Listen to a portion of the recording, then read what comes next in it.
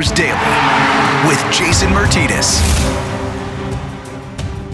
And welcome to your Friday, February 5th edition of Flyers Daily with Jason Martinez. As the Flyers get set for another game with the Boston Bruins tonight, a chance at redemption. And usually I don't carry a loss very long. I have a mantra. It's don't go to bed mad. I went to bed mad the night after the game. As you heard on yesterday's episode, I'm still ticked off at that loss for some reason. I can't shake it. It's got to be one of those things the team learns from, that you cannot make those kind of mental mistakes in a hockey game against a team like the Boston Bruins. You can't make those mistakes against any team. It doesn't matter. The league there's so much parity in the league that you can't make those kind of mistakes. And it rubbed me the wrong way. The episode was very therapeutic, but it wasn't enough to get me over it. The only thing that can get me over it to move forward is knowing that the team learned from it. And these are professional players. Look, they learn from these things. They know not to do them. They happen in a game. You're competitive and you want to make plays, and Kevin Hayes wanted to make a play on Brad Marchand. Sometimes you make mistakes in sports, whether it was any of those penalties and letting a team like the Bruins back in the game. And you can't put yourself in a position to let a team's strength be the determining factor in a game. What you always want to do is take away a team's strength and force their weakness to beat you. The Flyers teed them up to let the strength beat them with their power play and with that top line. And, Bergeron, Marchand, and David Pastrnak, who scored 48 goals last year in 70 games, just back, and he's on a heater again already. So it's a tough one to shake, but they have a chance tonight to get 2 points, take 3 of a possible 4 in the 2-game set with the Boston Bruins. And tonight will be really interesting to how they come out.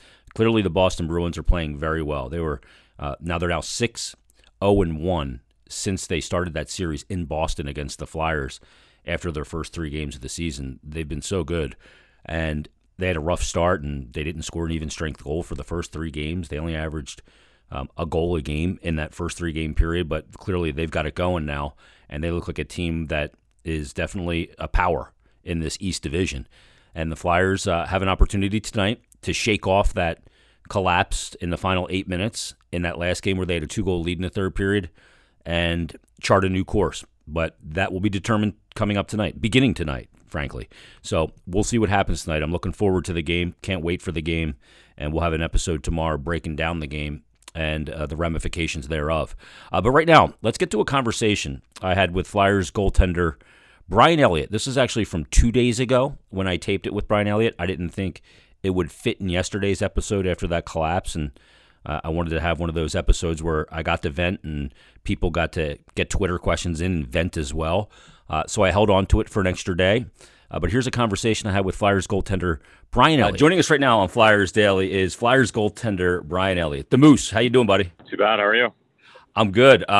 How's it been kind of getting back in the swing of things? It's been a few weeks now. You guys are into the season. How different does it feel as opposed to a normal kind of training camp, preseason, and then season for you? Yeah, it was when we first started out, it was a little different. Just, not getting any preseason games in was weird. No fans, no, just no interactions with the outside world. But, that's kind of par for the course for everybody right now. And, we're just trying to, make the most out of it away from the rink and, try to stay sane as best as anyone can. And when you get to the rink, it's, business as usual with a mask on now. And, I think we're kind of getting into the swing of things as a team right now and getting better game by game. And that's what we want to be doing. When do you usually get on the ice in a normal year, in an off season? And how close was that kind of this, even though the off season was in the fall, but did you have kind of the same regiment that you usually have in preparation? It was a little different.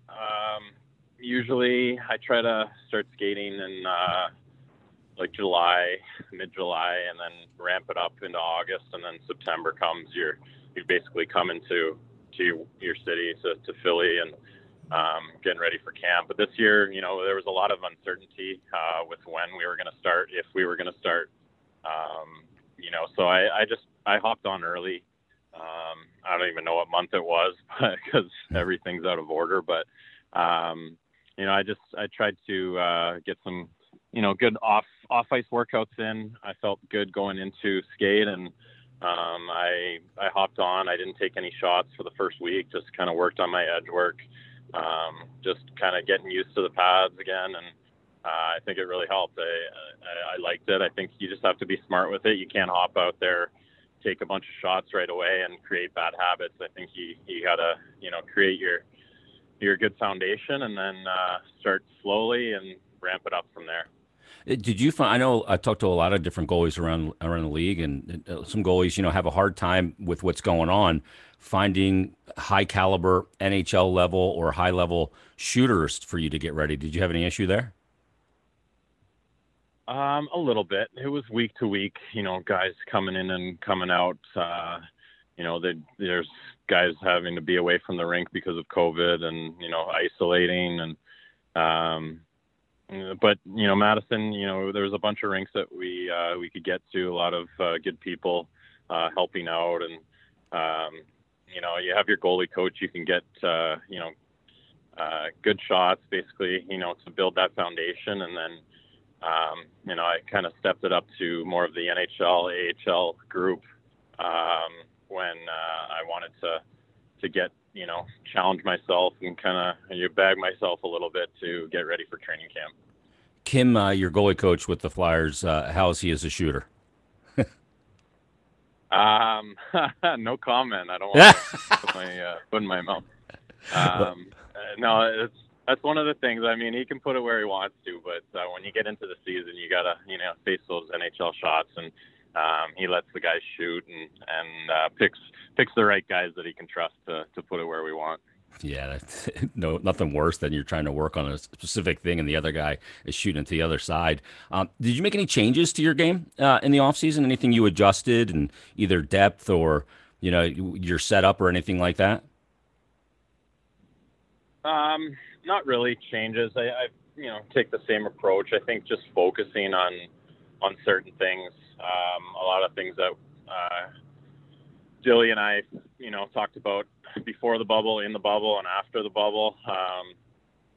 Just focusing on, really staying down on pucks, trying to, if you're going to get in scramble situations, trying to fall forward and create that wall along the ice as best you can. Just things like that. And with that, I think, little changes like that come, just you play a little bit differently, and maybe, I feel a little bit more confident, a little bit more on top of my toes and less on the heels. And, I've been feeling good with everything that we've kind of worked on and tweaked. How many goalie coaches have tried to get you a little narrower with your legs? Your guy gets real wide. In my stance, not really. I mean, once you get to this level, I think it's, they know that how you're comfortable and how you got to that level is it's a feat in its own. So when you try to change, whole stances, you can get yourself in trouble. So I think, you work with the strengths of each goalie, and you try to, work on things that you can, tweak within your own style. And I think you got to be true to your style. I think that's a big thing in the goaltending world. I mean, you can't really play like anybody else, and nobody can play like you. So it's you try to take a little bit from everybody and, see how it goes. But yeah, I don't know. I've just always kind of had a wider stance, and I just feel more on top of my game and in that ready stance. Yeah, you're still able to get such explosion in your pushes too, even that wide. It's so incredible. Moose, you played your last regular season game back in March last year, and then you played a little bit in the bubble, and then you started your first game in Philly for the first time since last March against Buffalo. You got that 40 save shutout, your 41st career shutout. I'm just kind of marveling at not a lot of hockey for a long period of time and how you came in and you look. I watched you in camp too. You look incredibly sharp. Would you have been able to do that earlier in your career with that kind of break and in game action to be able to come in and deliver that, or is that something that comes with experience?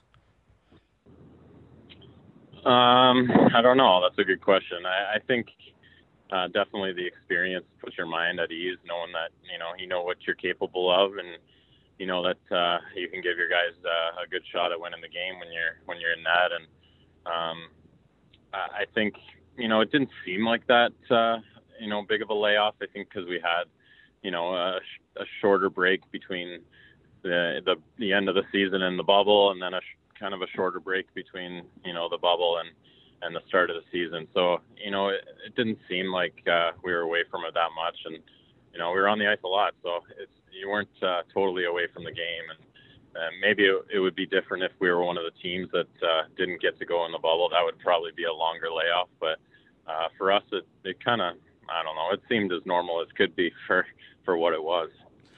Talk about the team this year. You got your record through 10 games, 7-2-1. Tremendous start from that standpoint. We know the process isn't where you guys want it. You got the goalies, both you and Carter, seeing a lot of rubber. Are you seeing a lot of quality? Because I always say, it's not. Don't look at the shot count. Look at the high danger chances and the difficult saves goalies have to make. And you guys have had to make some difficult and very timely saves. But when you're seeing that much rubber, has it been a lot of quality rubber, or have you seen a lot from the outside? I think it's kind of been a little bit of a mix. We've had, just some weird breakdowns that, comes with trying to gain your chemistry back with your teammates and being positionally sound as a team. So I think, we both had to face, some chances that you don't normally see. But as far as seeing shots from the outside, I think, we've done a good job as a team with bending and not breaking, and taking away those high chance areas, and giving up shots, but trying to keep them from the outside and letting us handle them. And I think that's kind of been the story a little bit so far with the year. I think we can clean up a lot, and I think to a man we all know that what we can do to be better as a team. But we're starting to piece things together, and I think every team's having those kind of troubles. So, but we've been winning games, and I think that's huge. When you're not playing well and you're still coming out with a win, that speaks volumes, and it gives us confidence moving forward that we can do some major damage if we can put a 60-minute game together nightly. Yeah, I said this on the podcast the other day, and I firmly believe it. You've been in the league a long time, played on teams of varying skill and success levels. Good teams find ways to win when they're not at their best, and bad teams find ways to lose when they are at their best. You agree with that in your time in the league? Yeah, I think so. You definitely can shoot yourself in the foot when you're playing well. You can, play a 50 minutes really well and have a 10-minute lapse and lose a game. And, yep. Sometimes that's what's happened this year. We haven't played well for most of the game, and we come out with, a couple backdoor plays with goals and come out with 2 points. And we're not trying to fool ourselves. We're not trying to fool anybody. I think we all recognize what's going on a little bit. And I think the urgency is there, and we know that we need to execute better. And if we do that, we'll be on the good side of the ledger more often. As a goalie for you that's seen so much in the NHL, what's the most difficult scenario for you as a goalie that stresses you the most? Is it the layered screens? Is it the cross ice pass to the back door? What's the one that you'd like to limit the amount of opportunities the opposition gets? The layered screen sucks because you can't see. Yeah. It's every situation's so different. I think you just take it as it comes. I mean, I try to take the attitude of wanting that next shot and not being, afraid or not being anxious about anything. So, I try to have that self-talk of, bring it on, whatever you're coming with, I'll take on the challenge. And, I try to do it like that instead of, trying to limit certain things. So, you want to limit the cross ice stuff and backdoor tap-ins. Obviously, it's not the easiest stuff, but I think as a team, we'll handle whatever you come with us at and try to bring it ourselves. So I think that's a good mentality to have. Absolutely. You like the challenge of some of those too. When you make a great save on them, they're confidence builders. Are you a guy that talks to your net or verbalizes things when you're in the middle of a game? I definitely have the self-talk, not out loud, but I think just putting yourself in that frame of mind in different situations. I think, I don't know. I think most guys probably do at this point, just the little cues to get you going and make sure you're in that, peak state of mind. And that's always helped me throughout my career. So, I always wonder, I wonder if players are saying the same thing like before a face-off as we are, so I've yet to figure that out, but it's definitely, a pretty cool thing that I think a lot of goalies do. And, we've had a lot of help throughout our years. And I think I take a little bit of that help and put it in each one of my situations when I come on the ice. Earlier in the season in that Boston game, the second Boston game, Carter did not like his performance and he exploded at the end of the game and teed off on the net with his stick. You need to teach him how to hit the post better to break that stick, but more by the handle. But he apologized for it. He apologized for it after. I thought it was pretty comical that he apologized, and I guess it was just out of character for him. But when you saw him do that, what was your thoughts? That's what I was thinking. One of my first goalie coaches in the NHL, he taught me, if you're going to break your stick, you only take one swing. You don't take multiple swings. You better break it on the first. But no, it's something.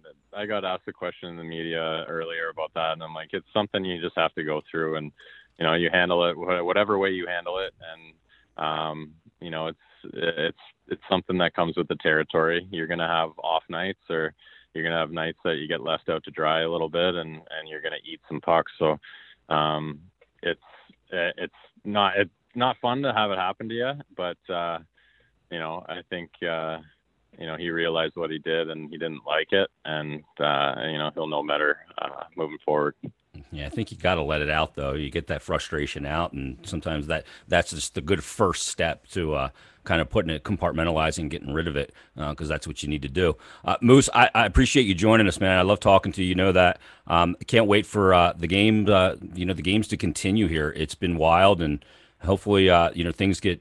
The process of the team gets into a really dialed in, because the way you guys are piling up wins early, that's of the most importance probably here, isn't it? That even though you haven't had your game, you guys have gotten off to a good start and you're in a good position, because getting behind it would be really difficult.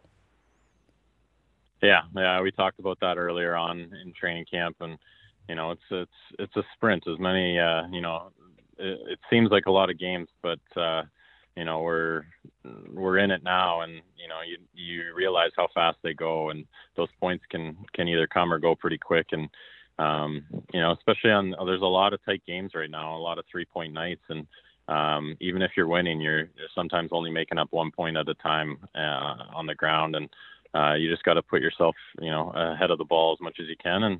And I think we've done a good job so far, so we got to keep it up. And I'm happy to get out there and hopefully keep piling up those W's.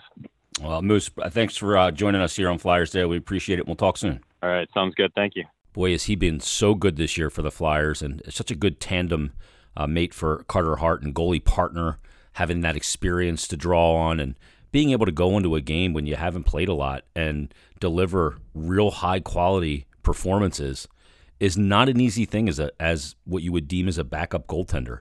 It's not. It's a rhythm position, and as much as you can try and simulate game action and compete level and all that in practice, it's not the same as a game. So major stick taps to Brian Elliott for the performances that he's given the Flyers so far this year. And we thank him for joining us on this episode of Flyers Daily. Well, that's going to do it for this episode. Game tonight. What is going to happen? Well, we'll find out. And we'll break it down in tomorrow's episode. In the meantime, everybody, thanks for listening. We appreciate it. And we'll talk to you on tomorrow's episode of Flyers Daily.